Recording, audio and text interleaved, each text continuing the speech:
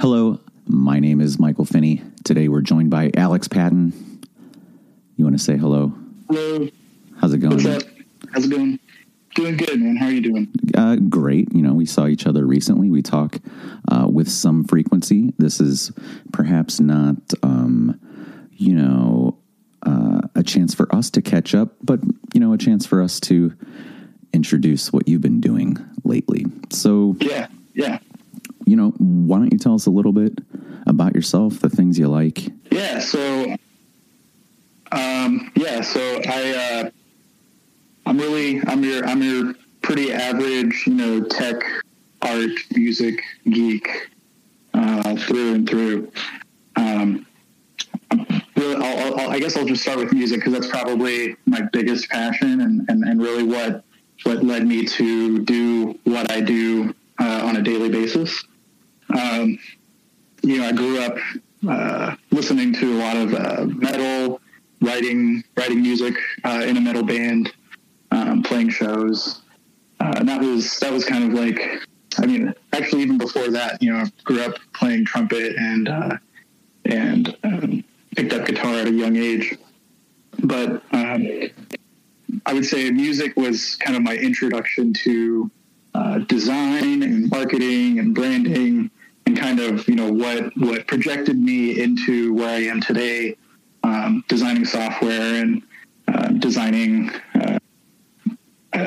digital experiences, that ultimately drive specific outcomes. That's interesting, right? Yeah, for sure. How many people come from an art or music background and start to delve into media and exploring that and finding out how to make it work for them out of necessity, right. Really. Yeah, that's exactly it. So you were playing in bands and you started getting into other elements of design. What were those things? Back then it was mostly like MySpace layouts, logos, merchandising, album artwork, pretty much anything related to marketing and promoting the band. That was kind of like how I got into technology as well. Creating MySpace layouts for my bands and my friends' bands. That was my introduction to freelancing and entrepreneurship. It's how I learned how to, market the skill set that I had at the time. And it really, I would say, prepared me for running my own businesses eventually, like actually starting up LLCs and, managing a business from the ground up. And it's also prepared me for, working collaboratively with people and, trying to facilitate like win-win situations, right? Because, part of writing music and part of creative work is often working with other people. And so having that experience in music, it's really translated well working with teams in, say, a larger organization. Yeah, that's interesting too, because inside of like a band situation, you're trying to navigate those relationships and be able to produce material and content that's outwardly facing, right? So then you're kind of trying to navigate this whole other collection of people as well, and floating between those two mindsets. Like, we have to make ourselves happy and we have to make these other people appreciate and enjoy our output. Hopefully, that's not always the goal, but I guess if you're like out there making records and performing live and stuff like that, then there is some sense that you want people to appreciate what you're doing, which is where things kind of become a little bit more business minded, right? Absolutely. Yeah. It's so funny, right? Because creative work is such a subjective thing in so many ways, right? Like, we all approach creating things in our own unique way. We use different tools, we use different methods, but it's all to, satisfy a need that we have or satisfy a need that somebody else has, right? I actually just lost my train of thought. I forgot how we segued into that. Well, facing the creative process internally as a mechanism for creating something that's appreciated externally by an audience. Yeah, that's right. Yeah. So where I was going with that is there's this whole subjective side to it, but there's also this very scientific side to it, right? Like when it comes to, say, the psychology of your audience, each, say, specific persona within, the people who are listening to your content or who are following you online, they all have kind of their own unique perspectives and backgrounds, and you can cater to one or another if that fits your artistic goal or if that fits your business goal. And it's always going to be some combination of, using these more scientific methods with kind of the free flowing creative, we'll say, output that comes from just like having space to explore different ideas. Okay, so let's bring that into a more structured scenario. You have recently, this week, started a new job. Congratulations. We're very happy for you. Yeah, thank you. Appreciate it. So what is your role there? What are you doing? And how are these things that you've learned along the way informing the practices in your professional environment? So I joined a startup called Tropic. It is a procurement management SaaS. So there's a services part of the company where we help facilitate and manage software on behalf of different companies. And we have a software that helps facilitate all of that, help facilitate and manage all of that buying process. And so I'm coming on as a senior product designer, and I'll be working on some software that will be customer facing. And so when it comes to kind of my background and the range of experiences I have that brought me here, I'm sorry, my phone just gave me some notification. Excuse me. That happens. But when it comes to my background and what brought me here, I've been doing user experience design for close to 10 years now. And I didn't quite understand at first, how much really does translate from, say, music or visual design into the world of user experience design.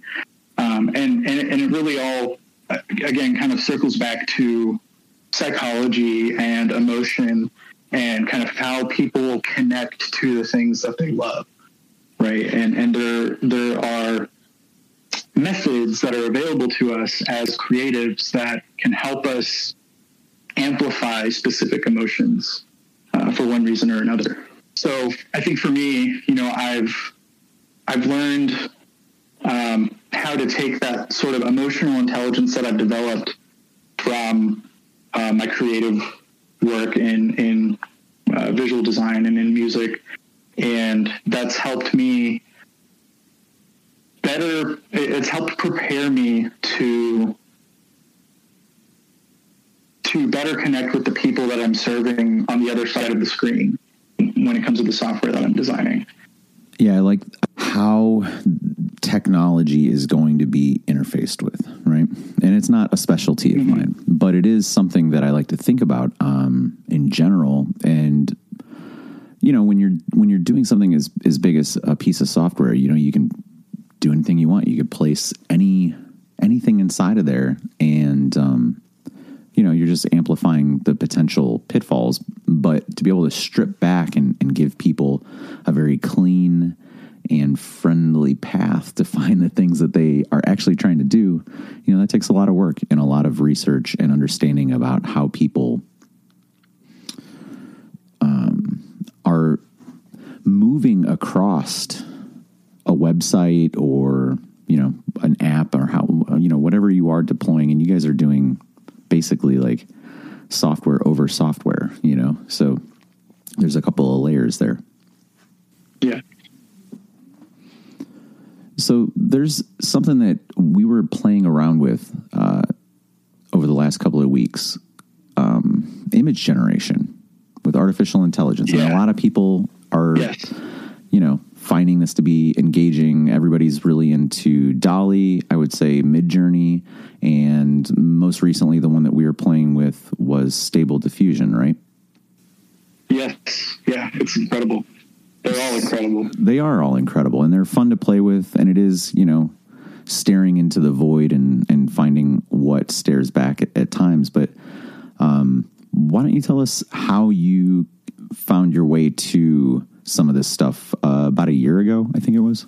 Yeah, so I think it was probably 2018, actually, when I took an interest in creative coding, where my kind of artistic sensibilities could merge with my technical skill sets. I didn't really do a whole lot of work back then, but I spent a good bit of time just researching, like, hey, what does this space look like? Who's doing what? What tools or languages are they writing this stuff in? And I would say slowly over the last few years, I've come to gain more knowledge in general about data science. I'm not any expert by any means, and that's really, working in databases and working with data is not really what I can excel at, but I understand enough at a high level to get a sense for what's going on under the hood, at least somewhat. And so I think it was probably about a year ago when I came across a service called Accomplice.ai. And I'm blanking out on the name of the guy who started it, but it was one of the earlier diffusion models available for use publicly. It's a cloud service. I think I don't remember what he was charging at the time, but it was really cheap. And I was like, yeah, let's play around with this and see what this does for me. And that's kind of where I started to learn about prompts and image inputs, and as well as the various models that exist and what makes them unique in terms of their input data and their output data. And so, when it comes to, say, DALL-E, Midjourney, Stable Diffusion, I think it was probably, I'd say 4, 5, 6 months ago when I started playing around with Midjourney actually Disco Diffusion first, and then Midjourney had their beta, and I had an invite and started playing around with it there. OpenAI had their invites available, and I got on there not long after. And it gave me a lot of familiarity, kind of just with, I took that knowledge that I developed with Accomplice, started applying some of the same prompts and ideas into these systems to see, okay, what kind of outputs are we getting here? And just continuously more and more impressed by what I'm getting each time, as I was jumping into these tools. And most recently, there's a GitHub user, goes by Automatic 1111, and he or she has this GitHub repo where you can download Stable Diffusion as well as a web interface. And if you have the graphics power, then you can run Stable Diffusion locally on your machine, use this web UI to configure your prompts and what kind of settings you want for your generation. And it's even more powerful than I would say it's way more powerful than just what I've been able to do with Disco Diffusion and the Google Colab notebooks that I've played around with, or with Midjourney and Discord. You just have so much more ability to refine this in a very user-friendly way. Yeah, just from the time that I saw it with the web, inside of the web browser, it's basically, a lot of faders and a couple parameters here and there that allow you to dial in just I don't know, like you're using a synth, really. That's kind of how I think of it. Yeah. Exactly. Yeah. Yeah. Very modular, and you can import images and then merge these images with additional prompts and other art styles. And anybody familiar with this stuff is going to know kind of like how you tweak wordings or place additional modifiers or exclusions and things like that, just like you would with code. But then there's a lot of like very unpredictable, I mean, at least, you know, as a very novice observer and user of this, that there are all these different parameters that just radically shift things, you know, almost seemingly unpredictable, you know, from my eyes as an external, you know, entity watching this stuff happen. But it is cool, and it does allow you to move very rapidly just from an idea to a visual. And I think that's very compelling for people that, you know, like me, are not visual artists, are not drawers or illustrators in a traditional sense. I mean, you know, I could doodle something, but I can't necessarily put together what I would consider to be like high quality graphic design. And it is something that is a challenge, you know? Yeah, it certainly takes skill set. And, you know, to add what you're saying about, you know, how it's almost unpredictable, there's definitely this slot machine element to image generation. I would say seeds are the value or the input parameter that really add them, I would say, the most variability to your image generation. And so, you know, once you have found something that you like, you can recycle that seed and continue to adjust those parameters until it's like more precisely what you're looking for. Yeah, that was really incredible. And then there's also, yeah, totally. It's fantastic to see just like how limitless the horizon is, we'll say. And the other really incredible part too was like just being able to go back and regenerate the same image, which I thought was kind of amazing. Like, it just seems, shouldn't there be something else getting spit out here? But it is a reliable algorithm. Excuse me. Totally. In that sense. So you can return to like these, I don't know, fence posts, these mile markers that you might have really enjoyed at one point while you're working through it. Yeah. That's why, like, as I'm running Stable Diffusion locally, I also have a log of every prompt that runs and what its parameters were. Yeah. So that, you know, as I'm going through my files, you know, all the outputs, and, you know, I find one that I like, I can go back to my log and find that, you know, image ID and replicate that using the same seed and parameters that I had. Critical. So where do you think all this stuff is going? You know, in the short term, medium term, long term, what are we going to get out of this stuff?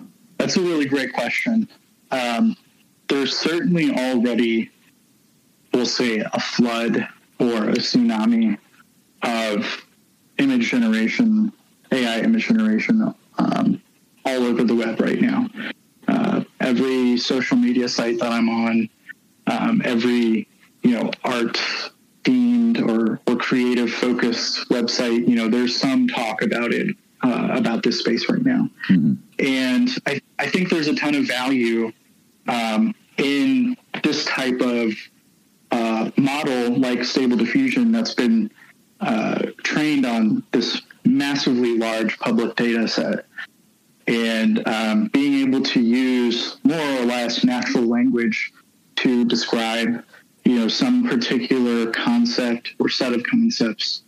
I mean, I think this is going to increase the abilities and capabilities of existing artists, and it will also give people who don't have, say, the traditional artistic skills to really begin to express their artistic concepts, because there's so many creative people, and I think a lot of people want to express themselves artistically and visually, and for one reason or another don't have the skills, don't have the time, don't have the desire to actually use, say, a paintbrush or a pencil.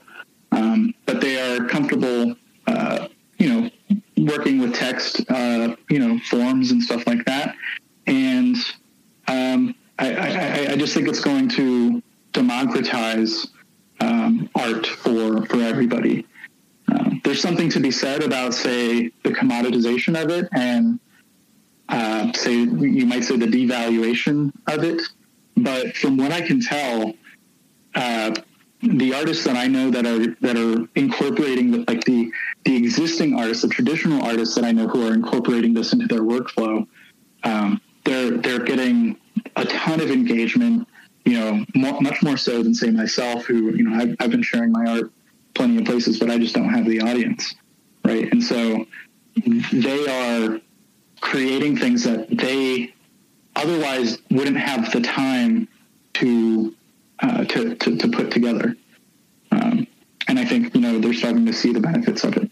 Yeah, I think that's great. I think there's definitely like an accessibility aspect that opens up possibilities for people. I mean, obviously, art is a fairly equal playing field, but at the same time, there are some limitations. So being able to express yourself either verbally or through text, and being able to generate images if you don't necessarily have the physical capacity or the skills, just in general to be able to do that, then I'm sorry, hold on, I'm getting notifications too. Having these kind of tools available means that we all get to appreciate other people's ideas that we might not otherwise have been able to. I totally agree. I will say, one area of concern, you might say, ethically, would be around just how they sourced the data, particularly in the case of Stable Diffusion, DALL-E, and Midjourney. Obviously the data that they used was publicly available in the sense that, it's on the open web. You could create a bot to go scrape the web and, download and annotate that data. However, when it comes to, say, licensing, it's really a gray area on whether or not it's fair use, right? I think all art has this, pretty much all art is derivative, if you ask me. And so, there's definitely the case to be made that so many of these outputs are so vastly different from the data that it originally came from that it is fair use. And, you wouldn't be able to attribute it to one specific artist, even though it might be in their style. But I still think, there's some hairy questions just around, let's say on the off chance that you do produce something that is almost identical to an existing artist, I think that's not fair to them. But it's the thing is the genie is out of the bottle. Yeah, I think there's something to be said about homage too, though. There's a lot of artists on the comic con series circuit who are generating imagery or generating characters, and we let that slide. Yeah. I'm not too concerned about it. I think there are legal questions that remain to be answered, but overall, I think that the technology is fascinating and it's here to stay. It's not going away. There's not any way that you can make it go away. And I think, if we invest in specifically open source AI, continuing to make things accessible and open and understandable by everybody, I think that's the way that the safest way to manage this personally. Yeah, I think that's probably a fair way to go about it. If we're all kind of trying to keep an eye on things, then hopefully it won't get too out of control, right? Yeah. Well, hey, man, we've been talking for a while, and I think we've covered the ground we were looking to. I appreciate you taking the time. Yeah, absolutely. I appreciate you having me on, dude.